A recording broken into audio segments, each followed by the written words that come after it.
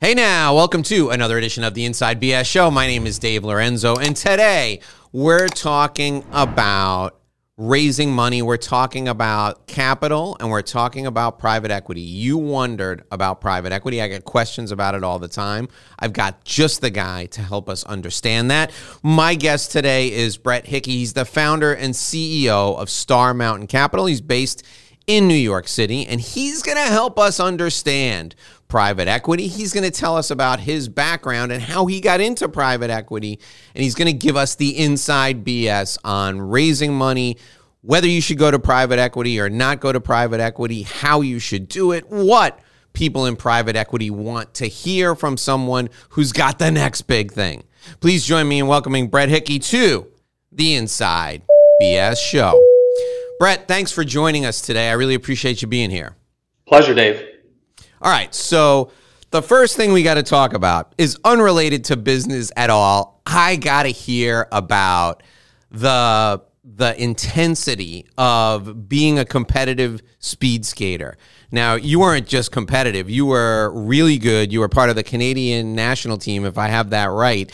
Tell me about the intensity involved in preparing and competing at that level. It's got to be all-consuming. Yeah, I was during college. I was on the Canadian national training team, and prior to that, was a gold medalist in speed skating and had set a national record as well.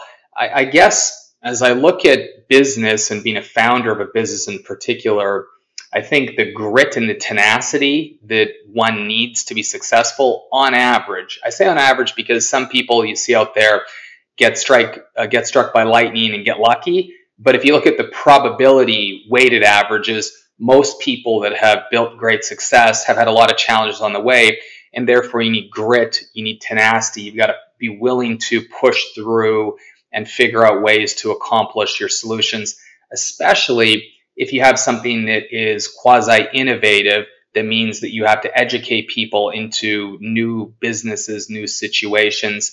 That's naturally going to have more headwinds. And so while speed skating may not seem like a direct correlation to running a private investment firm on Wall Street, as I reflect and think about my own children, I think that grit and the work ethic, in fact, is quite a critical ingredient. Now, I'm fascinated by what it takes to be at the top of at the absolute pinnacle of someone's game, whatever their field is, whether they're the number one basket weaver on earth, or they run an investment firm, or they're a champion speed skater.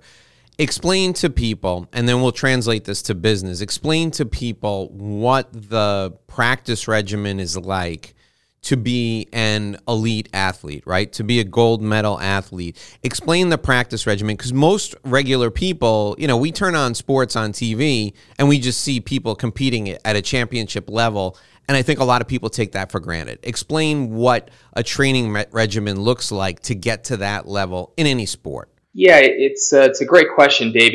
It's pretty intense and requires a lot of focus, and I guess you could say sacrifice. And why I don't definitively say sacrifice is because I think to be an elite athlete, you have to have passion and drive, and therefore I didn't really feel like I was sacrificing things. Now, you do need to be willing to make cognizant trade-offs as far as training, focus, how you live the rest of your life that needs to be consistent with your mental and physical goals and well-being to avoid injury, to stay driving hard, especially if you're going to be competing, at an intense level and training year round.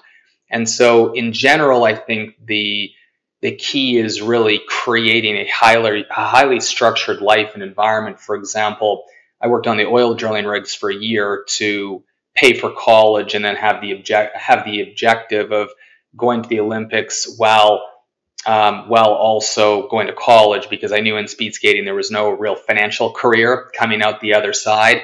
And during that time, I tried to make my life as condensed as possible, which is sort of interesting in a parallel to today I hope it's a post-COVID world, but in the world we've all just gone through for the past couple of years, for those of us that have been fortunate enough to create a very condensed yet highly functional environment, it's awesome.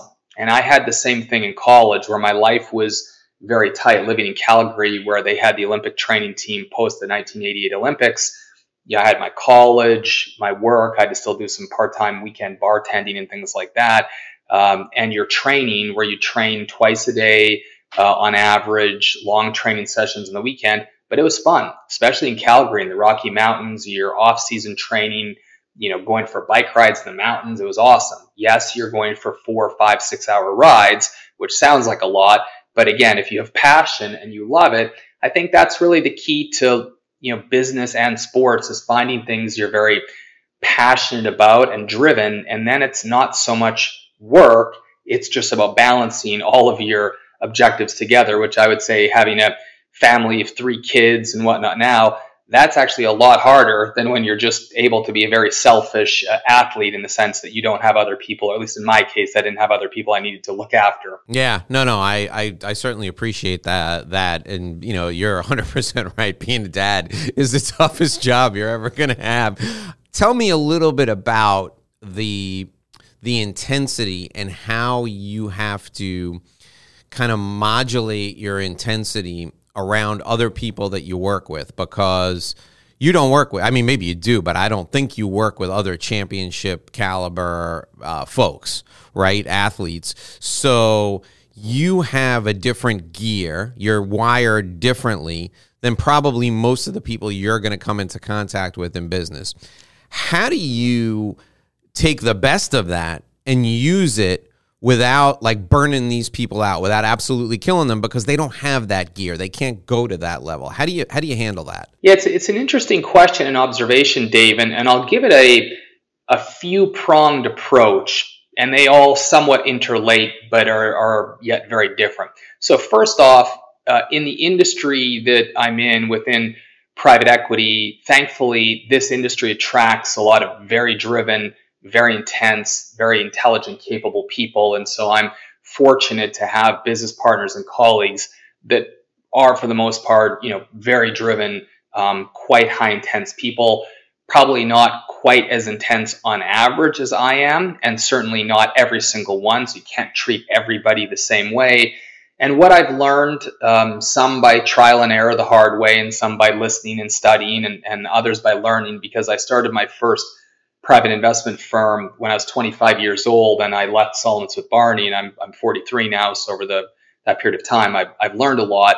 And in my early days, Dave, I was not good at harnessing it. That's the honest reality. Everything was full throttle. I wasn't married then. I didn't have kids. Working 12 to 15 hours a day, no problem. Get after it. If people can't handle it, they're weak. And that's just the mentality and attitude that I sort of had and drove forward with. And what you find is that you break a lot of glass, and it's not ultimately constructive.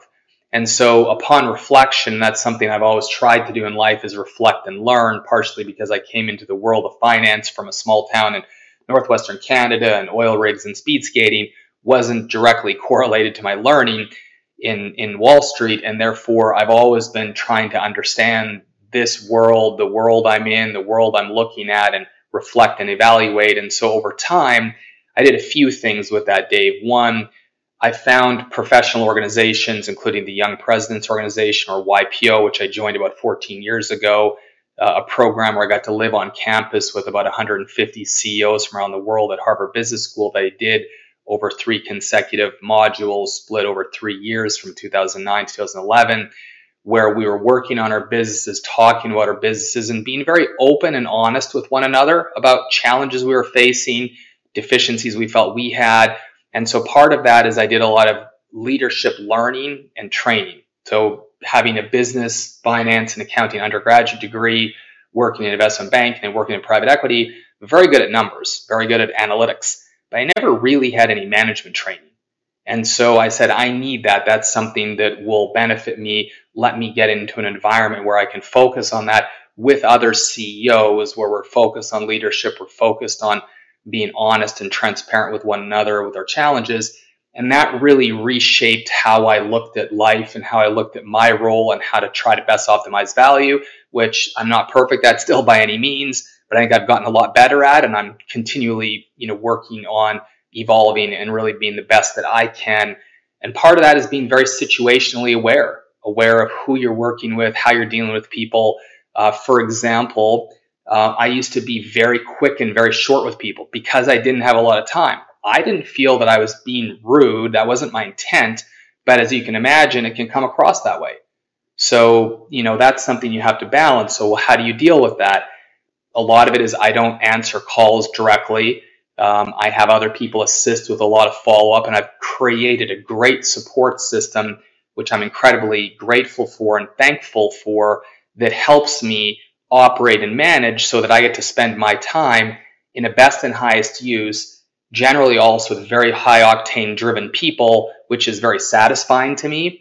And I have a great team that helps support the other functions, but I also really had to get rid of the other things in my life that would create stress, dealing with little minutia things that can consume a lot of time, negatively impact your energy. I've always been a big feeler around energy. My wife says I'm sensitive that way, so that's fine. I guess I'm okay being sensitive, but I like positive energy. I like enthusiasm. I like drive. I like figuring out how do we get this done, not giving you all the excuses and reasons we can't get it done, but let's figure out how we can get it done. If it's a good plan and it makes sense, let's start talking about solutions and ways to overcome obstacles. So I think that awareness, the training, and the structuring the life is really probably the three pillars, Dave, of how I've tried to learn to harness my energy. And I'll give you one last funny little example for you, just for your listeners here, is something more intimate. So Monday morning staff meetings, for a very intense driven person, those can be frustrating. I'm like, let's get after it. Hop on, be ready to talk what you're going to talk about, cut to the chase. Don't have a lot of so all that filler language, which given your industry, you know that better than anybody, and bring that, that intensity would make it frustrating for me, for myself, right? Nobody else's fault, but for my own. So instead of blaming other people, I said, well, what can I do different? How can I change? How can I adapt? So every Monday morning I do yoga. I have an instructor come over, and that helps base me and get me ready. Sometimes I do triathlons, and sometimes I'll actually be on my trainer in my basement gym, listening to and watching on our big screen, going through all our content. And I find that's also relaxing for me because I'm exercising, not highly intense, just aerobics, sitting on the bike, but I'm watching, I'm focused, I'm not distracted by other things. And I find by doing that, I'm less agitated because now I feel like I'm kind of accomplishing two things at once. And I found that actually to be more productive than if somebody wasn't getting right to the point quickly. I'd find myself wanting to multitask, and then I'm not focused, and that's not good. So it's a bit trial and error, but you try things, you figure out what works, and those have been some things lately that have really helped me a lot. I think be more effective in learning to manage my own energy and control that. All right, great explanation. Now, let's fast forward through your career, past your time working for other people into founding your own firm, right? How does that, everything that you just described, that level of intensity, the drive to be the best, how does that have an impact on how you kind of captain your ship now? How you decide what you're going to invest your time in doing your diligence to make sure that, these investments are good ones for you, and then how you select what you and your firm are going to get behind. How does that, the way that you've developed and the way that you've mentored yourself over the years, how does that have an impact as to the decisions you make for yourself, for your partners, the investors, and the businesses that you work with? It's a great question, Dave. I come at it from a few different angles, and it relates partially back to coming into the world of investing unbiased, very naive, unknowledgeable, and unbiased. And so not thinking I knew everything about anything, my whole focus has always been, let me research it, let me try to figure it out, then let me tackle it. And it's actually interesting. While I run often, I listen to podcasts and a couple of the ones recently. One was Steve Schwartzman, the founder of Blackstone's audiobook, and then also Ray Dalio, who founded Bridgewater, and listening to their journeys. And I've always enjoyed listening to and meeting and getting to know other CEOs in any different ways that I can. And it's interesting listening to them because a little bit similar in how Ray Dalio approaches things, very data-driven decisions, and same with Steve Schwartzman. Both of those gentlemen have set tremendous goals and built tremendous businesses, and they start really with a business plan and then work their way backwards and evaluate and make sure, at least in my interpretation of it, is making sure that they've got a great plan before they head into execution mode. And one of the things that I find a lot of people often do is they feel like they're shortcutting things by just starting to execute and get after things really quickly without really doing as much research perhaps up front as they should. Figure it out, research it. Is this a good plan? Is this a good strategy? If so, what's the right team? What's the right structure? How to build and manage that? So for example, at Star Mountain Capital, there's certain industries we just don't invest in because they're more volatile industries. They're hard to get right. We put risk into two categories: risks we think we can do something about if the risk or risks occur, and then risks that we don't think we can do anything about, such as changing the price of oil and gas, as may be topical in today's volatile environment. If I was biased, and this is how a lot of people are, I could say, well, I worked on the oil drilling rigs for a year. I have relationships. I grew up in an oil-heavy and energy-heavy environment in northwestern Canada. I have other relationships I can draw upon. But when you look at the data, you find a lot of volatility. I'm not suggesting you can't make money in that sector. It just means you have to be aware of the amount of volatility within it. And so Star Mountain's approach and my approach to somebody who's all in financially, I have the vast majority of my net worth still to this day invested in my business and my funds. And the focus is really trying to have the highest probability outcome possible of your desired results and the lowest probability possible of the results that you don't want. And that has really worked out well, for us at Star Mountain Capital over time, where we set strategy, we bring data, and then through that, we've been able to develop a team of great people with industry expertise, credit investing expertise to think about the downside, private equity expertise, operating expertise to grow companies. With the right plan, you can then develop the right team.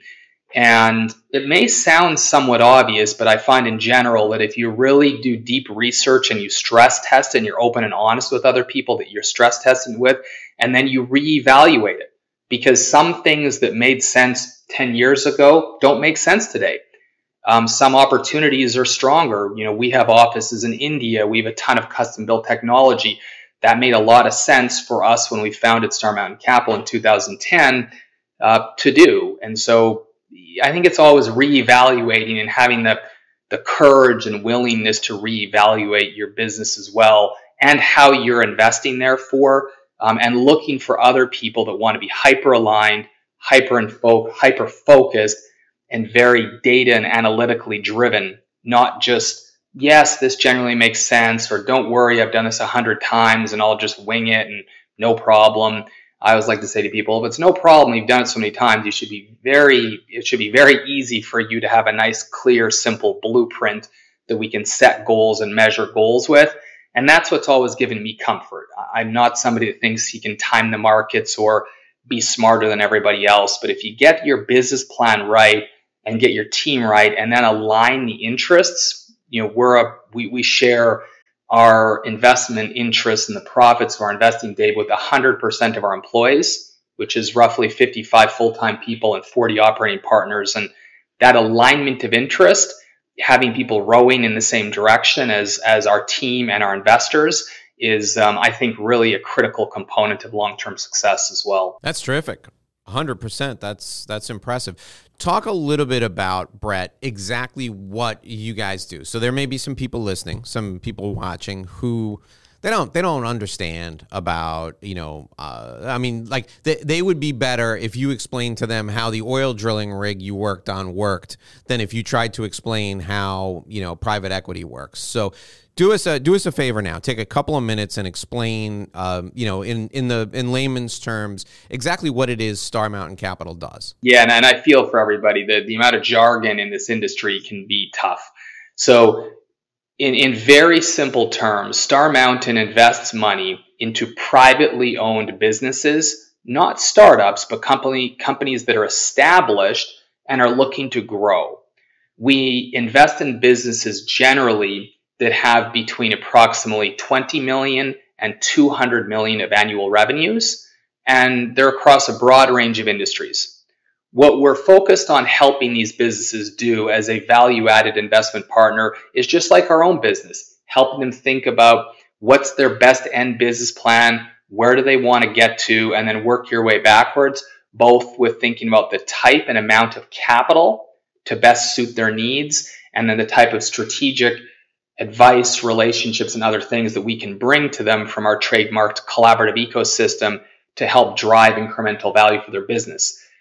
When you boil that down, that's reasonably straightforward. Now you get into, well, what type of capital are we providing them? We at Star Mountain have come up with what we call a flexible capital solution approach, so we don't have to stuff the proverbial square peg into a round hole, right? We're able to do loans where we can lend them the money. We can do a minority equity investment where we buy a minority interest of their business so they still control their company. Or we can buy controlling interest in their company. Maybe they go from CEO to chairman and still own 30% and we buy 70%. Or any hybrid thereof. So we can really sit down and get to understand them, understand what they want to do personally with their lives, and then understand the business's opportunities and try to come up with the right package and the right solution for them to grow their business. And then similarly, we do that with our investors. When investors are saying, well, here's what they want to achieve, we say, well, based on that, here's the different type of structures that can best give you a higher cash yield or more protection or more long-term capital gains, and really matching and marrying those worlds as a specialized private investment firm in what people call, from a jargon perspective, the lower middle market. Hope that's helpful in breaking it down into more simplified terms, Dave. No, that's great. That's terrific. Now, here's what I'd like you to do. I'd like you to first to think about the answer to this, but I know what's going through the minds of the people who are listening, people who are watching now, and we really need the inside BS on this. So when you found your firm, do you first come up with the big idea and then go out and find the big idea and then look for investors? Or do you go out and raise money first and then marry it up with exactly what the investors' goals are and what you and the team figure is going to provide the best return for the investors? So chicken or the egg, I want you to give us that answer in just 1 minute, because I need to remind folks that we are brought to you by Sandrowski Corporate Advisors. So for over 35 years, Sandrowski has been helping people with business valuation, litigation support, forensic accounting, and risk management. They're not just an ordinary CPA firm. You've heard me talk, if you listen to the show, you watch the show at all, you've heard me talk about them before. Here's the deal with Sandrowski. One of the things I really love about what they do is they will customize their approach to tax mitigation based on you and your long-term strategy. So if you're a high net worth individual and perhaps you're liquidating a portion to your company, maybe you're selling a part of your company to Brett and you get a windfall of $100 million, let's say. You need to know what to do with that $100 million. And I'll tell you what, it's not even going to be cold in your safe or in your vault before people are pitching investments to you. Well, Sandrowski can do this for you. They can help you set up what's called a family office. Now, a family office is simply a business that's set up to help you manage your wealth. And one of the things a family office can do for you is they can take pitches for investments for you. And depending upon what you decide you want to invest in, they can help you put them into buckets, evaluate it based on risk, and then help you when you're ready to engage with someone like Brett to invest your money.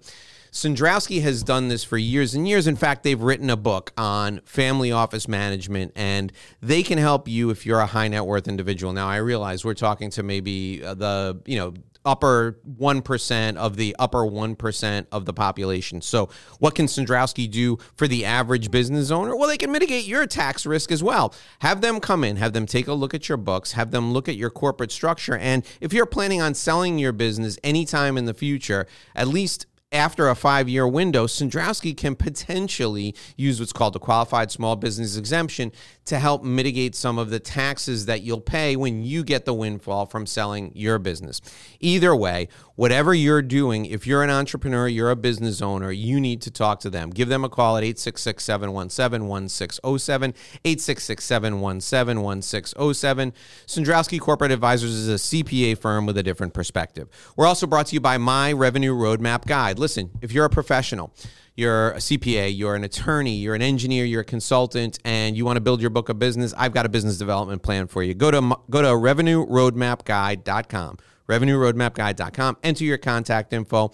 You'll be able to download the same guide I use with my clients. You can customize it for your practice, for your professional services firm. It's my gift to you for listening to the show, for watching the show. Go to revenueroadmapguide.com. Get your Revenue Roadmap Guide right now for free. We're speaking with Brett Hickey. He's the founder and CEO of Star Mountain Capital. If you want to reach him, you can call his office at 212-810-9044, 212-810-9044. His website and his email address is down in the show notes. Okay, Brett, chicken or the egg? I know it was kind of it was a false dichotomy, I can imagine, but you can go ahead and explain the answer to the question that I asked you. Investment first or capital first? What do you do? Yeah, it's a great question, which there isn't really a silver bullet answer to. I'll give you my view as a starting point, and I actually think that in this case it's both. So when we started Star Mountain Capital as a trademarked business, the focus for us was really trying to solve problems. There was 2 primary problems and then one tertiary problem that we looked to solve. The first 2 were, how do you bring, and very similar to where Sandrowski and some of your other sponsors are bringing different value, which I agree that there's a lot that smart folks that way can assist with in estate planning and tax planning, but is to focus on how do we bring these high quality, established, private, small and medium-sized businesses, not startups, but the U.S. economy, roughly 50% of GDP, are within companies that generally have under 100 million of annual revenue.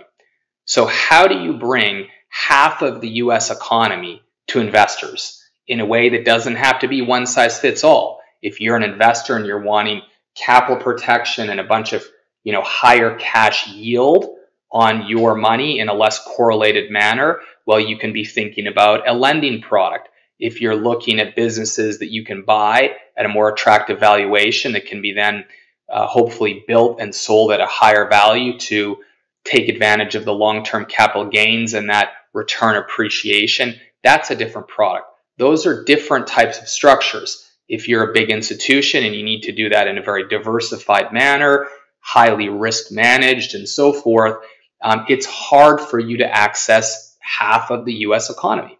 So given how big that market opportunity is, we said at Star Mountain, if we can create the engine to optimize finding, evaluating, investing in, and managing these businesses and create different types of products and solutions for investors so they can select what best fits them, now all of a sudden we are providing to a large base of institutional and qualified high net worth investors the opportunity to invest into a massive market segment that we believe has the opportunity to systematically generate better absolute and risk-adjusted returns. So that's a huge opportunity. If you're the other end of that spectrum and you're the business owner, how do you get access to the larger capital markets? How do you get access to large market services, relationships, knowledge, investment banking support, and so forth? Because the bigger investment banks and consultants of the world, most of that world doesn't interface with smaller businesses because it's too labor intensive, it's too time consuming. So how can you build an engine and build a business that can solve those equations in a way that's aligned. Those were the key things really for Star Mountain. And then the third one is, and this is a little bit less so today, but my view always had been that you can have a highly energized, a very creative, a very transparent, hyper aligned interest investment model in the finance industry that's very long-term oriented. And I believe that that could be built. And we believe we have built that, where we've won Best Places to Work 3 years in a row by Pension and Investments and by Cranes, for example. And so we really do think about being team-centric, client-centric, which is our investors, and then customer-centric, which in our case is the business owners. Those, of course, all sound very obvious, but it's like, how do you solve it? What's the right approach? What do you do first? And ultimately, the answer to the question is we focused on what do investors most want? What do they least have access to? And we started with mostly that higher yielding product. With aging demographics and low rate environments, there's a lot of people that want safer, less correlated, and higher yielding assets and opportunities. So that became the biggest systematic opportunity that we focused on as we then developed the rest of our business plan, Dave. Oh, that's terrific. And Brett, how do you go out and then find businesses that are a good fit? Now you're established, do you sit back and just wait for people to come pitch you, or do you have people out there who are, just scouring different industry sectors and going, all right, here are the top 5. Well, these 3, they don't have the same values as us. These 2 might. Let's go evaluate these 2, and then maybe you pick one of those 2. How does it work? Yeah, it's what you last guessed there, Dave, is we're out there scouring, beating the bushes, looking for opportunities. I think it's very important that businesses never get complacent, because that's when you make mistakes. That's when you take things for granted. And I hope that Star Mountain Capital never takes anything for granted, which I certainly don't believe we do today. And that's really a big part of the DNA and the nexus, that we're always focused on constantly improving everything that we do. We have people local in over 20 cities across the United States that are all aligned with us and focused on finding, evaluating, working with, and adding value to high quality business owners. And then we have centralized underwriting risk management systems based in our New York City headquarters to help drive and bring that large market value and expertise on a localized basis with these investors. There's a lot more complexity beyond that, but there's a lot of engagement with many business owners, thousands of them every year, that we then selectively find 50 or so that we think are the highest quality, best matches for what we can bring to the table. If we can't help them, we try to find other people that we can refer them to as well that might be a better suit for their business, the industry they're in. All right. Now, you mentioned at the outset that there are certain industries that you don't generally operate in. Are there some where you might have, say, a bias where you think, hey, listen, these we understand these industries really well, we understand risk really well across all industries, but we understand these handful of industries really well? Or is it a conscious effort not to pigeonhole yourself into specific industries? Yeah, we I guess it's a hybrid is the answer. There are certain industries that we don't invest in, we don't have expertise dedicated towards because of their cyclicality and volatility. So we knock out those industries. Commodities, energy, real estate would be a few examples.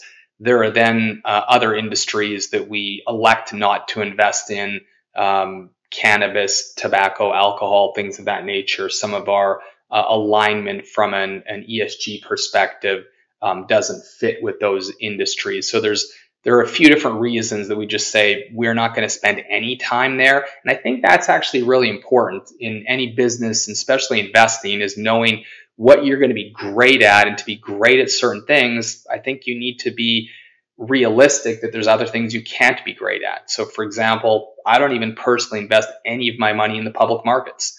The sectors we invest in, this is where I invest.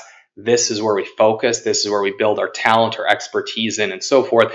And that starts to become very much a reinforcing philosophy then, because you get really deep with a lot of experience and a lot of cadence and a lot of intel and insights into various sectors. So we like various transportation logistics businesses that are more niche-y.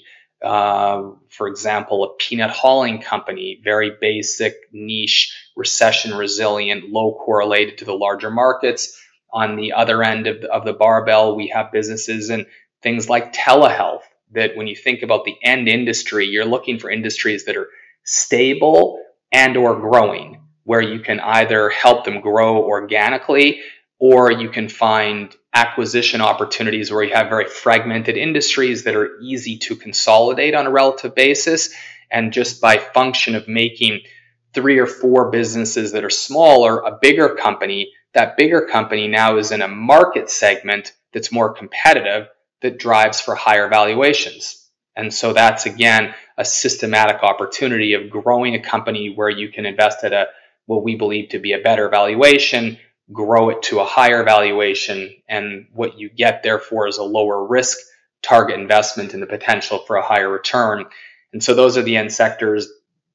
Education would be another example, on top of healthcare, business services. So actually quite a large segment of the US economy we do invest in, 60% of it, I would guess, and then about 40% of it is just not our expertise, and we don't do it given our desires. That's great. That's great. Thank you for that. Now, I want you to give advice to business owners, not specific to you and your firm, just, generalized advice. I don't want to violate any securities laws or anything here, but to the business owner who is not thinking about an exit strategy, but may want to partner with a firm like yours to grow, let's say. What should they be thinking about? What should they be doing 2, 3, 5 years before they come to you to talk about having your company, your firm invest in them?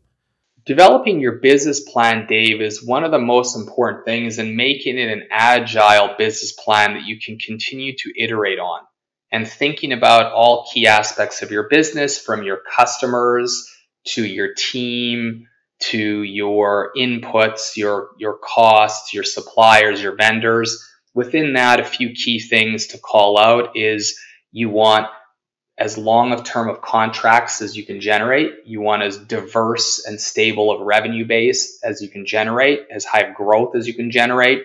And then when you think about concentration risks, look at every part of your business, from your team to yourself to suppliers. Do you have risks there? Do you have supplier risks? Do you have vendor risks? What if something happens to them? How do you identify risks? And when you're really small, of course, you have to try to get through to get profitable, and that's hard. And that's why, the failure rate for startups is so high, and that's partially why, Starmount Capital doesn't invest in startups that way. Generally, the minimum annual revenue for us to look at a business is 15 million of annual revenue. As you get your business bigger, what I would highly recommend is not only that active, ongoing business plan, but you're constantly thinking about where are there risks, not just opportunities. Because what my view, having invested in the private markets now for roughly 20 years, is rarely your business is like the old hockey stick, but the best ones are up and to the right, but in the shape of an S. And so what that means is you want to mitigate the risks, capitalize on the opportunities, rinse, repeat. So building your business to be defensive, to be stable, thinking about succession planning. I'm a little bit biased because I lost my mother to cancer when she was very young, at the age of 39. And so for myself, having a family dependent on me and being all in on my business, which I know many entrepreneurs are, that because you often have to at the beginning, I now choose to, because I love what we do and find the risk reward very compelling. But I needed to build a business that if something happened to me, my children, my family, my investors, my team, many of whom are some of my best friends, would be taken care of and would be protected. So thinking about risks, including your own risks, it's a reality. That's probably one of the things that, as you get bigger, the businesses take for granted. And once you've built something of real value, protecting it is not only valuable on its face, but if you think about a business that's safer, is more highly valued. And here's an easy example. If you're investing in a US government 10-year treasury bond expecting a 1.7 or 8% return, or you're investing in the S&P 500 and expecting a maybe 6, 7, 8% long-term return. Those are different risks, and you're buying both, right? You put $1 into each of them. Well, the safe one, you're expecting a lower return. It's therefore more highly valued. So if you can make your business safer, it's actually worth more. It's worth more to an investor. That's something that's perhaps a little bit less obvious, Dave. No, that's terrific. I love that. I love that analogy, and I thank you for sharing that, because I think it's going to open a lot of people's eyes, because everybody's just looking at, how I can make money today, how I can show growth, what's my EBITDA, and how can I grow my EBITDA, but taking into account that, yes, that growth is important in a way that mitigates your risk to the extent that you've driven the risk down as low as it could possibly be. If you've got the growth with the low risk, that's a really valuable business. And that's, what you said really brought that out. That's a great takeaway. Thank you. All right, Brett, I want you to take a minute and think about 3 things we should take away from our time together. We covered a lot of ground here. Think about 3 things that you want folks to take away from our time together. While you're doing that, I'm going to remind people once again that we're brought to you by Cendrowski Corporate Advisors. So we talked a little bit about tax mitigation and the work Cendrowski does in that area earlier. I want to talk to you now about business valuation, but not just business valuation or asset valuation the way you would normally think about it. Let's look at it in the perspective of a litigation event. So we have a lot of attorneys that listen to the show, that watch the show. You're in a litigation event and you're fighting about what something is worth, and you've got your expert and they've got their expert. Your expert does not only have to get the valuation perfect. They don't have to just get the valuation right. They've got to be able to explain what they did and how the valuation was developed, and they've got to explain it in a way that a judge or perhaps even a jury could understand it. And this is critical because before you get to a judge or a jury, there's going to be depositions, and then as they're on the stand, there may be cross-examination.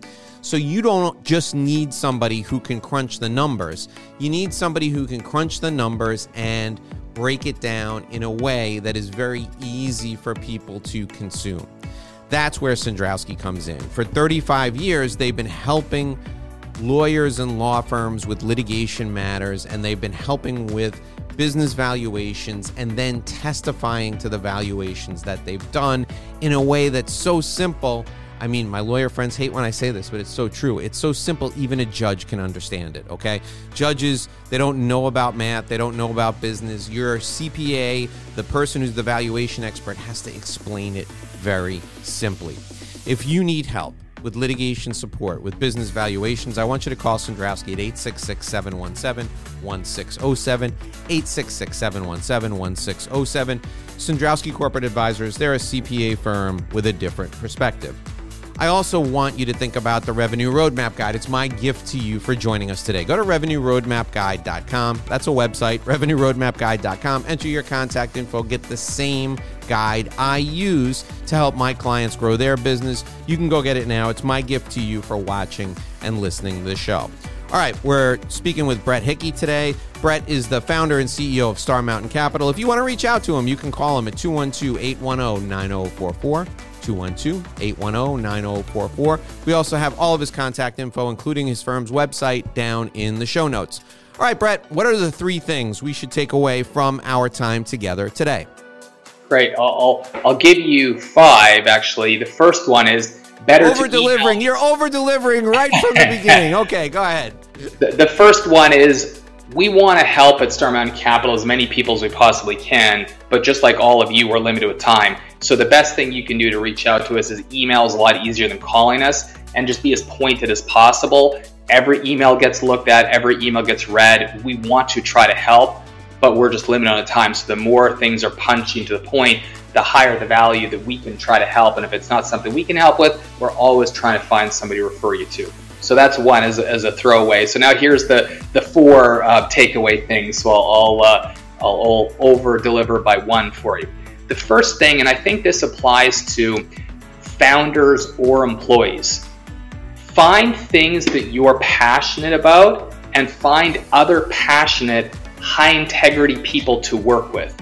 Most things aren't going to be an overnight success. I know we read about them in the Wall Street Journal and things of that nature. That is an extraordinarily low probability.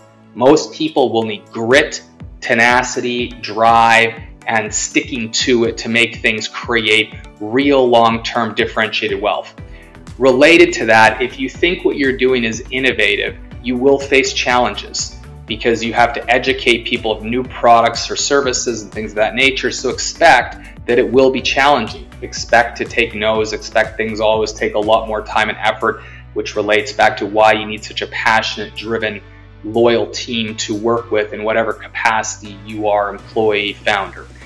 Second is, and I'm a very big focused person on people, is align interests. If you're going to a firm with great people, you should want to work with people who want to align your economic interests. And if you're the founder, you should want to align economic interests. I think the way I've built Star Mountain Capital is in my financially selfish best interest to give equity to everybody because I want them treating this as their business to protect capital for themselves and our investors and myself and my family, and that has worked out very well. It's a basic principle, but especially in today's day and age where there's a remote workforce and whatnot, if people are aligned and they're motivated together, the probability of them acting in a way consistent that you want is higher. Third, and we talked about this before with Dave, is spend time on your business plan, making sure that it is dynamic and iterative. Couple elements of that are to make sure your business plan thinks about short-term, medium-term, and long-term. If everything is long-term oriented, maybe you have a higher risk of bankruptcy. If everything is short-term oriented, you probably won't create real long-term value in certain things that are longer-term investments. And then lastly, and it's interrelated to your business plan, is spend the time to invest in systems, technology, and risk management. It will pay dividends long term as you integrate that into your business plan. It is worth having the transparency in the systems to make your business safer, which is also more value. So you kind of get a 2-for-1 if you do it right. All right. Way to go, Brett. Thank you for that. I appreciate it, and our listeners and our viewers appreciate it too. We've been talking to Brett Hickey. He's the CEO and founder of Star Mountain Capital. You can email him. We'll put his email up on the screen for you. He prefers email, and his company prefers email. Make it short and to the point. Nobody needs a story. We want to know what you need and why you need it. You can send your email to Brett. We're going to put it up on the screen. It'll be right there for you now. Brett, thank you so much for joining us. It was a pleasure and an honor to have you with us today. Thank you, Dave. Wish everybody well. Alrighty, folks, that'll do it for this episode of the Inside BS Show. We'll see you right back here again tomorrow. Until we meet again, here's hoping you make a great living and live a great life.